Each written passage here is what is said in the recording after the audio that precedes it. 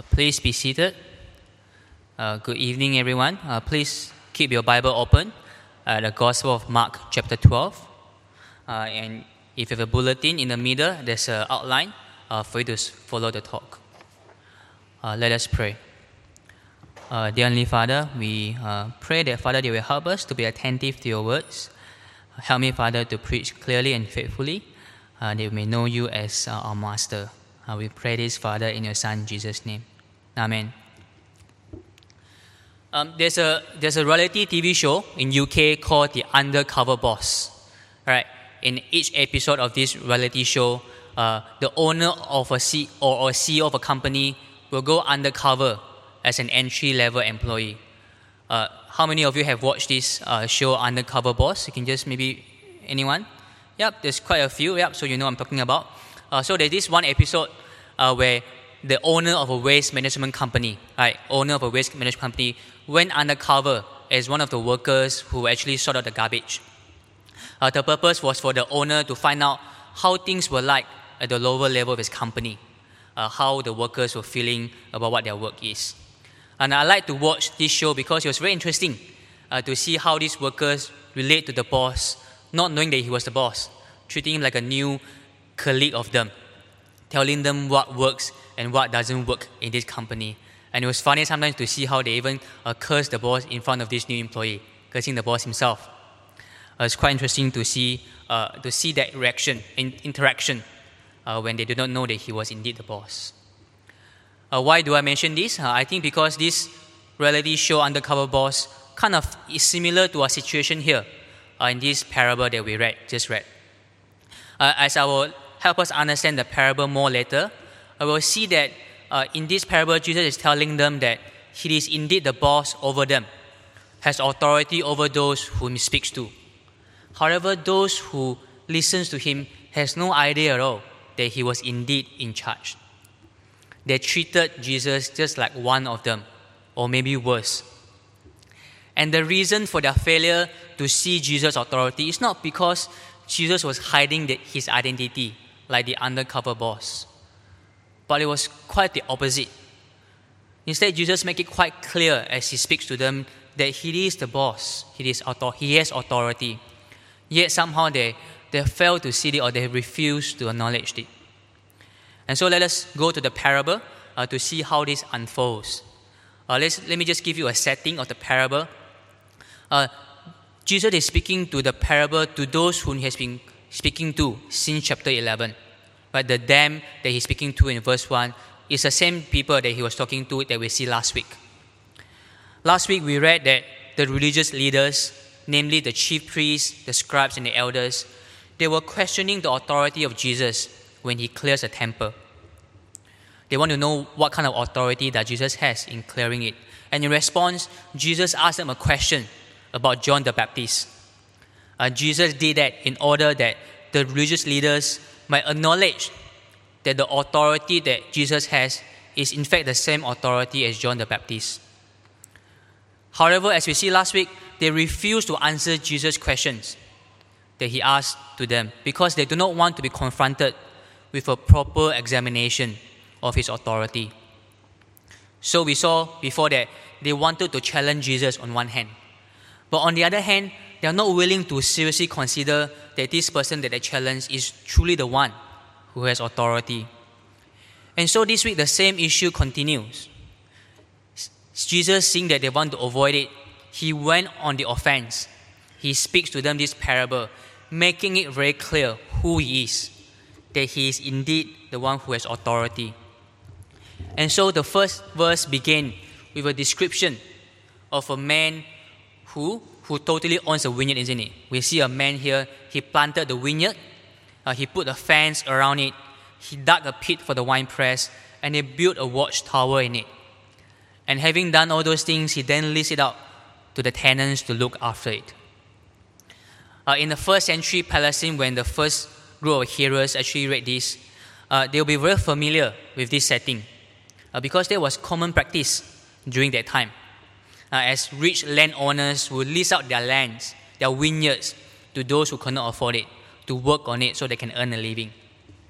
And the practice was that usually the owner will allow the tenants to work on the ground for 4 years. And everything in the first 4 years, all the fruits will go to the tenants, because it takes time to cultivate the crops and make them grow. And from the 5th year onwards, only then the owner will come and require some return from his capital investment. And his return will be in the form of some portion of the fruit. And we see that, isn't it, in verse 2. The season came, the time came, and the owner sent his servant to collect. And the tenants were obligated, they were legally obligated to give what the owners were supposed to get from his return. It was only right for them to give what the owner deserves. Of course, nowadays we don't really see this kind of leasing agreement of farms in KL, in city. In fact, we hardly see any farm, isn't it, in where we live, in Klang Valley. The only fresh veggies we see not in the farm, but in the supermarket. And young children nowadays who live in city, they have no idea maybe how real chicken looks like. Right? They might thought that chicken are really like those who have no feather and white color in the supermarket. It's quite scary, isn't it, if chicken are there walking around. And back during my university days, I know a Singaporean friend, being a girl who lived in Singapore who hardly cooked. She couldn't even tell the difference between a garlic and onion in the supermarket. She has no idea how they look like. That's how bad we are, isn't it, as city folks. But even though we're not familiar with farming or with kind of leasing agreement, but as you're reading this parable, you have no problem, isn't it? You have no problem understanding the situation, right? You have no problem understand what is the relationship, isn't it, between the owner and the tenants. And you realize what is happening when the tenants refuse to give what the owner deserves. So we do know, isn't it? We have no problem understanding the surface meaning of the parable. But we may wonder, what is Jesus really getting at?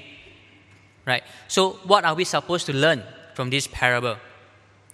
One thing I want you to know for sure is that Jesus is not giving us advice on how to manage our properties. You see, when Jesus mentions about the owner of the vineyard, he is really speaking about God who owns the whole world. The owner of the vineyard is the God who owns the whole world. If we are attuned to the Old Testament scriptures, we will not miss a connection, isn't it? Remember our Old Testament reading in Isaiah chapter 5? What do we read? We see that God planted a vineyard with choice vines. And in the same chapter, God built a watchtower, isn't it, in the vineyard. And you see the similarity? So we see that God is the one who owns the vineyard. And in chapter 5 of Isaiah, we see that the vineyard is a symbol for the people of Israelites. The Israelites belong to God, and they were to produce fruits for God, who is their owner. And the fruits that we see in Isaiah that God demanded from his people were justice and righteousness. So let me read out for you just one single verse in Isaiah 5 verse 7. For the vineyard of the Lord of hosts is the house of Israel. The men of Judah are his pleasant planting. He looked for justice, but behold, bloodshed. He looked for righteousness, but behold, an outcry. Therefore, what should we learn from this parable? First and foremost, we should learn that God is the creator of this universe. And that you see, the parable tells us, isn't it, that the owner totally owns the vineyard. Right? Everything in the vineyard is supplied by him. And so in the same way, the Bible makes it quite clear to us that God owns everything in this world. He does not only own Israel or the Israelites, but he is a creator of all human beings in this universe. And God tells us that his purpose for all of us is to live a life of righteousness and justice. This is a demand that he asks of us as our owner and creator. This is the first thing about the parable. And now we turn our attention to the tenants of the vineyard. So we've seen before from Isaiah 5 that the vineyard itself are the Israelites. If that is so, who are the tenants of the vineyard? Right? The tenants are then those who look after the Israelites. Right? In this case, they are the religious leaders of Israel who have the task of leading God's people since the Old Testament times. Therefore, we see here that the tenants that Jesus is speaking about in this parable is exactly those religious leaders whom sought to challenge his authority, whom he's speaking to right now. And so we see that in the parable, the tenants reject those who are sent by the owner time and time again. Right, we see that the first servant came sent by the owner. They took the servant and beat him and sent him away empty-handed. The second servant was sent by the owner. They struck him on the head and treated him shamefully. And just as is in the parable, this was indeed what happened in history with the religious leaders of Israel, how they were treating those whom God has sent to them. We learn this from the Old Testament pages. We see like prophets like Elijah and Jeremiah. They were rejected and persecuted by the leaders of Israel. We see that God sent these prophets back then to bring Israel back to the path of justice and righteousness. But the leaders refused to accept their words. They resisted the claim of God on how they should live. Instead, they led the people of Israel away further and further from the path of righteousness and justice. As we continue to read the parable, we see that the owner sent a third servant, and this servant was killed by the tenants. We were told that even after the third servant was killed, the owner sent more servants to the tenants. Some were being killed, some were being beaten. Well, at this point of the parable, you may think that it may sound a bit irrational, isn't it? Which owner will try to send another servant after one has been killed? Imagine you own a house, right? Imagine you own a house and you rented it to some college students. And one day you send your property agent to go and collect the rent from these students. And the students end up killing your property agent. Which one of you in the right mind will actually send another agent to collect the rent? You wouldn't, isn't it? You make a police report straight away. Well, the parable is told in this way because at this point, Jesus is kind of stretching the boundaries of the parable to describe what really did happen in the history of Israel. Which is that indeed, not just one, instead many prophets in the Old Testament were rejected, persecuted, and killed by the leaders of Israel. We read in the book of Jeremiah, that in the Old Testament, the king of Judah sought to kill a prophet named Uriah because Uriah brought words from God against the city. And in the book of 2 Chronicles, we see that the prophet Zechariah was actually stoned to death under the command of King Joash. All these references of the Bible are in a bulletin if you want to check out more for yourself and read at home. You see, when we read this parable and when we see the actions of the wicked tenants, we felt outraged, isn't it? We feel outraged by their evil actions. If this is happened in KL at the moment, right now, it will really make headline, isn't it? In your Twitter, in your Facebook, across all the newspaper. And so it should, isn't it? It should make us feel outraged. And what does it show? It just shows to serve to show how outrageous was the action of the leaders of Israel in history when they sought to resist the prophet sent by God. See, they will kill the prophets just because they could not bear the message brought from God. They were not willing for the prophets to correct their existing sin, and therefore they committed more wickedness as they resisted the rebuke from God. You see, the actions of the leaders of Israel just demonstrated to us how much evil and wickedness can come from human beings as humans rebel against the justice and righteousness of God.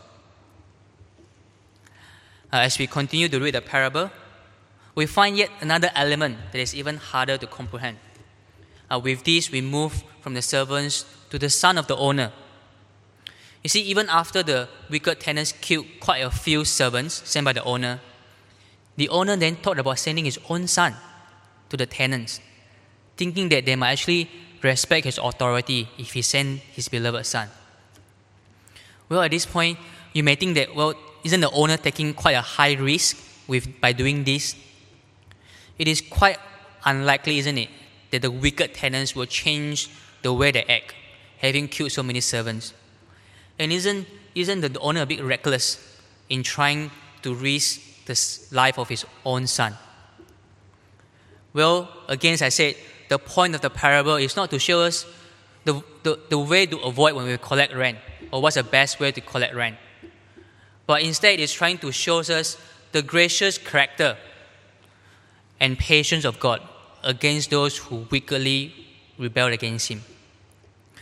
We see here in the parable, the owner was being extremely patient, isn't it? Extremely patient with the tenants by sending his own son, as he seeks to make a last attempt to appeal to them, to willingly recognize his authority.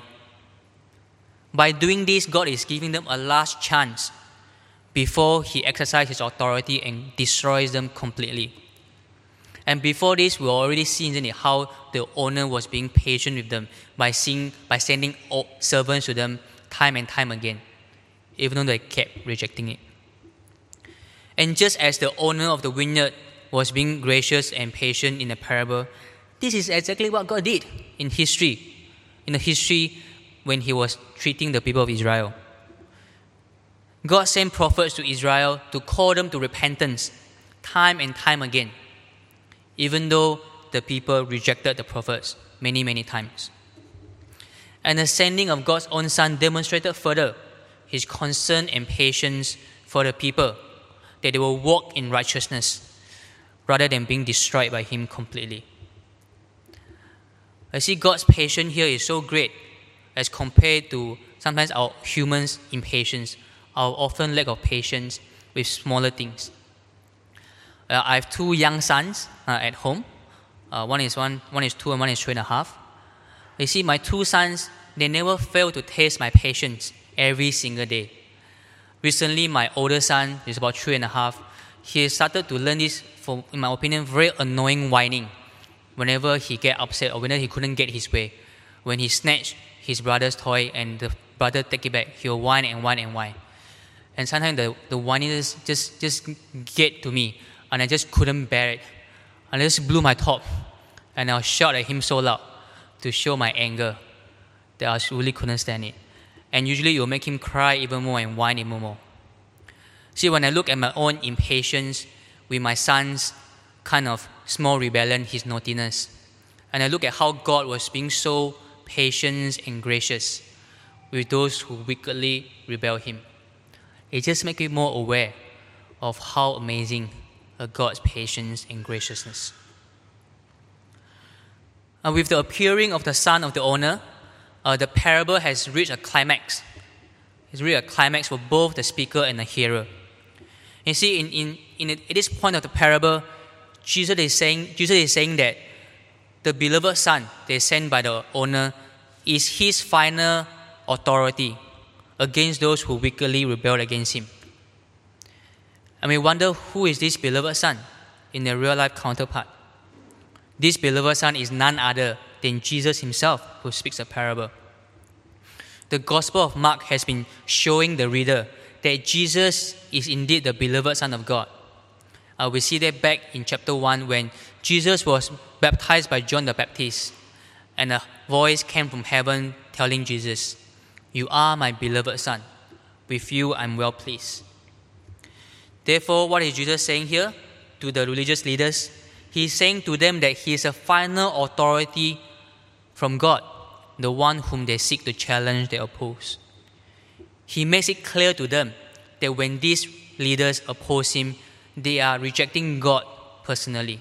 They are rejecting the authority of God.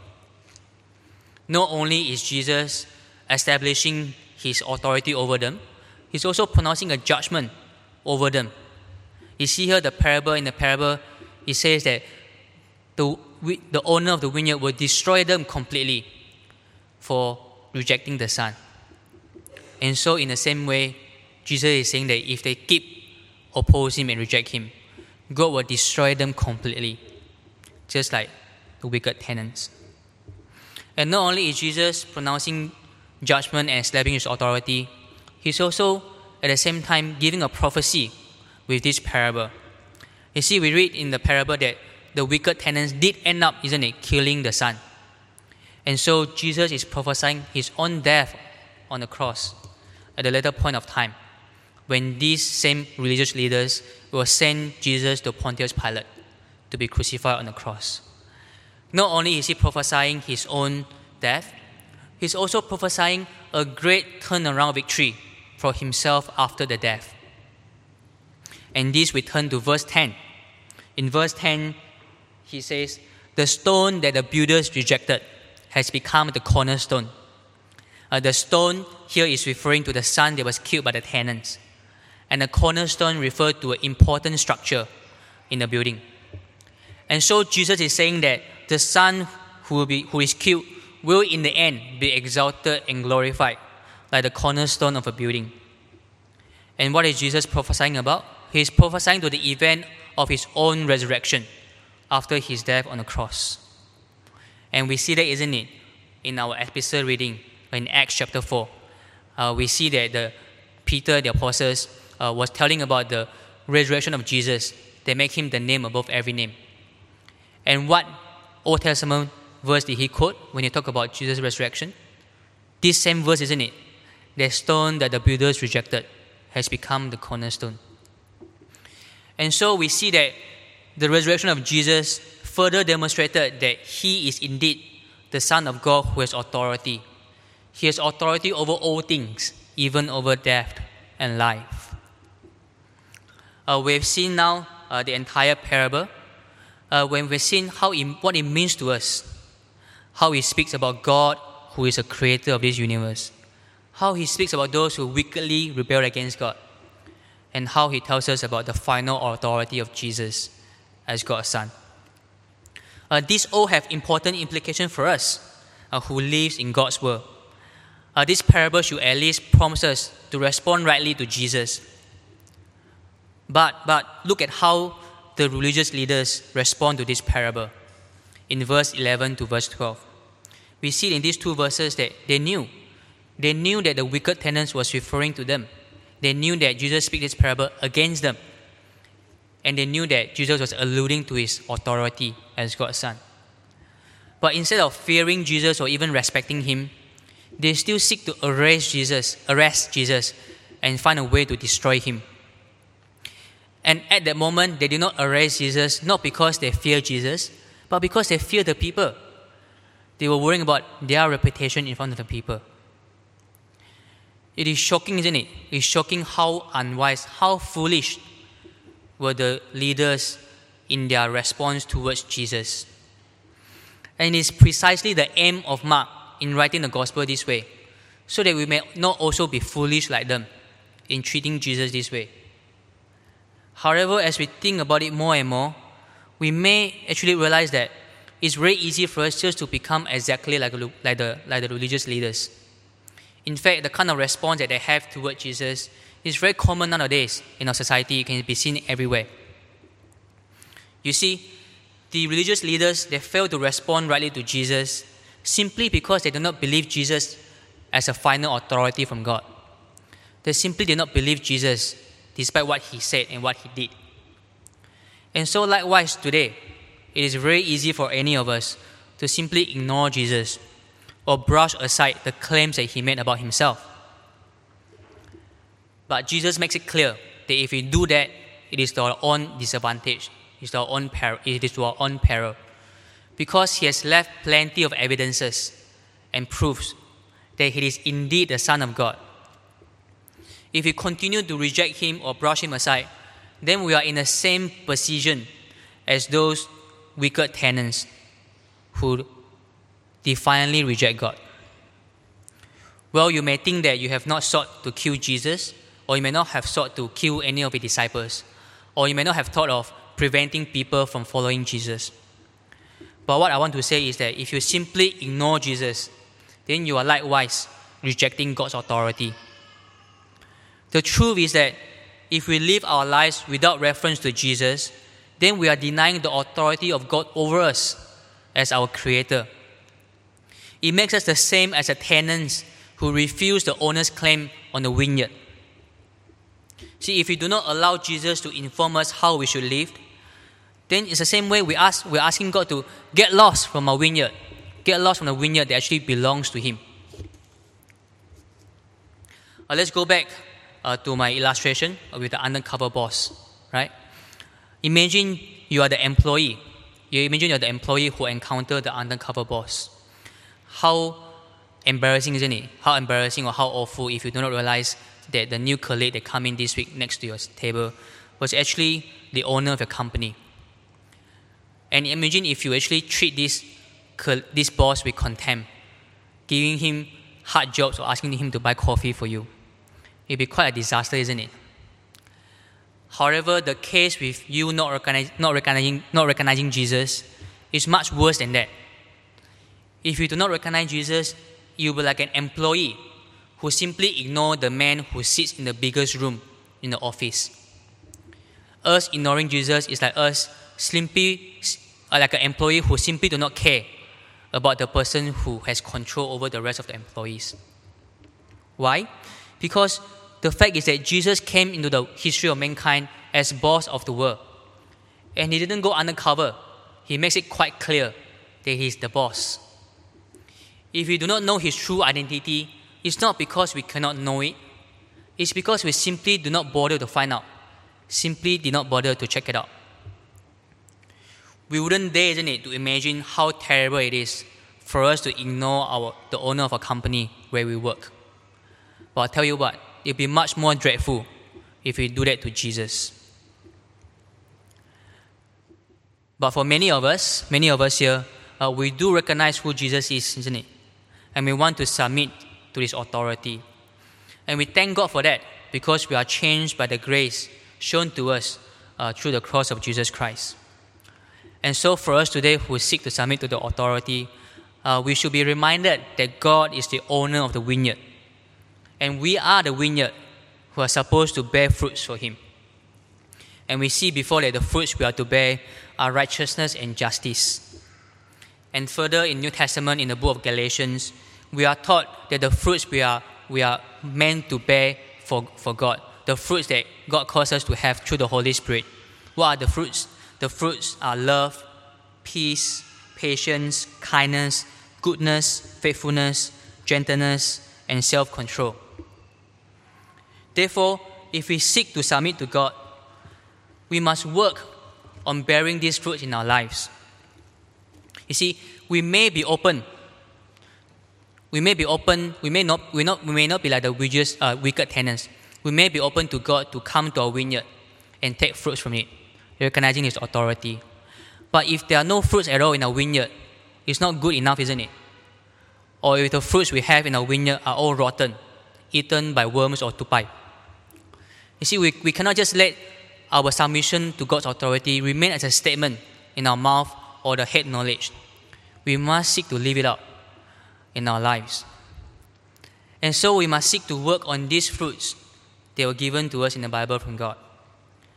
And so let us think about each one of them again, the fruits that was given here: love, peace, patience, kindness, goodness, faithfulness, gentleness, self-control, justice, and righteousness.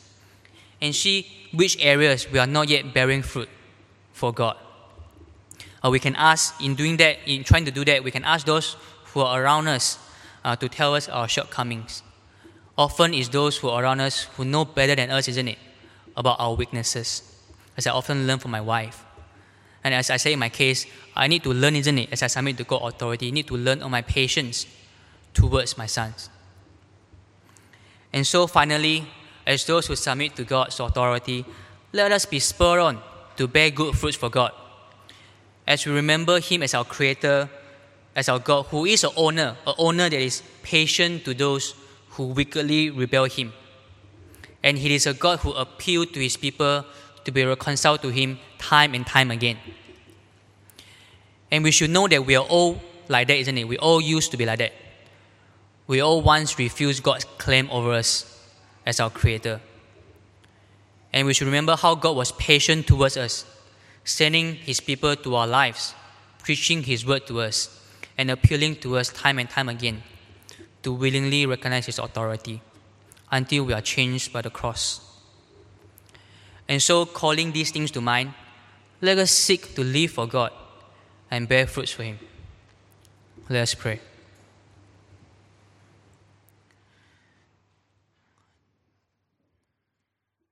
Dear Heavenly Father, we thank you, Father, for sending your beloved Son, Jesus Christ, who is the final authority from you. And you give us a last appeal, a last warning to tell us how we should respond and relate to you. Father, we pray that we will not be like those foolish, wicked tenants who refuse to submit to your authority, who refuse to recognize who Jesus is. We thank you, Father, for changing us through your grace shown across in Jesus Christ. We pray that you will continue to work in our lives through the Holy Spirit, that we may bear good fruits that are pleasing to your sight. We pray this in the Son Jesus' name. Amen.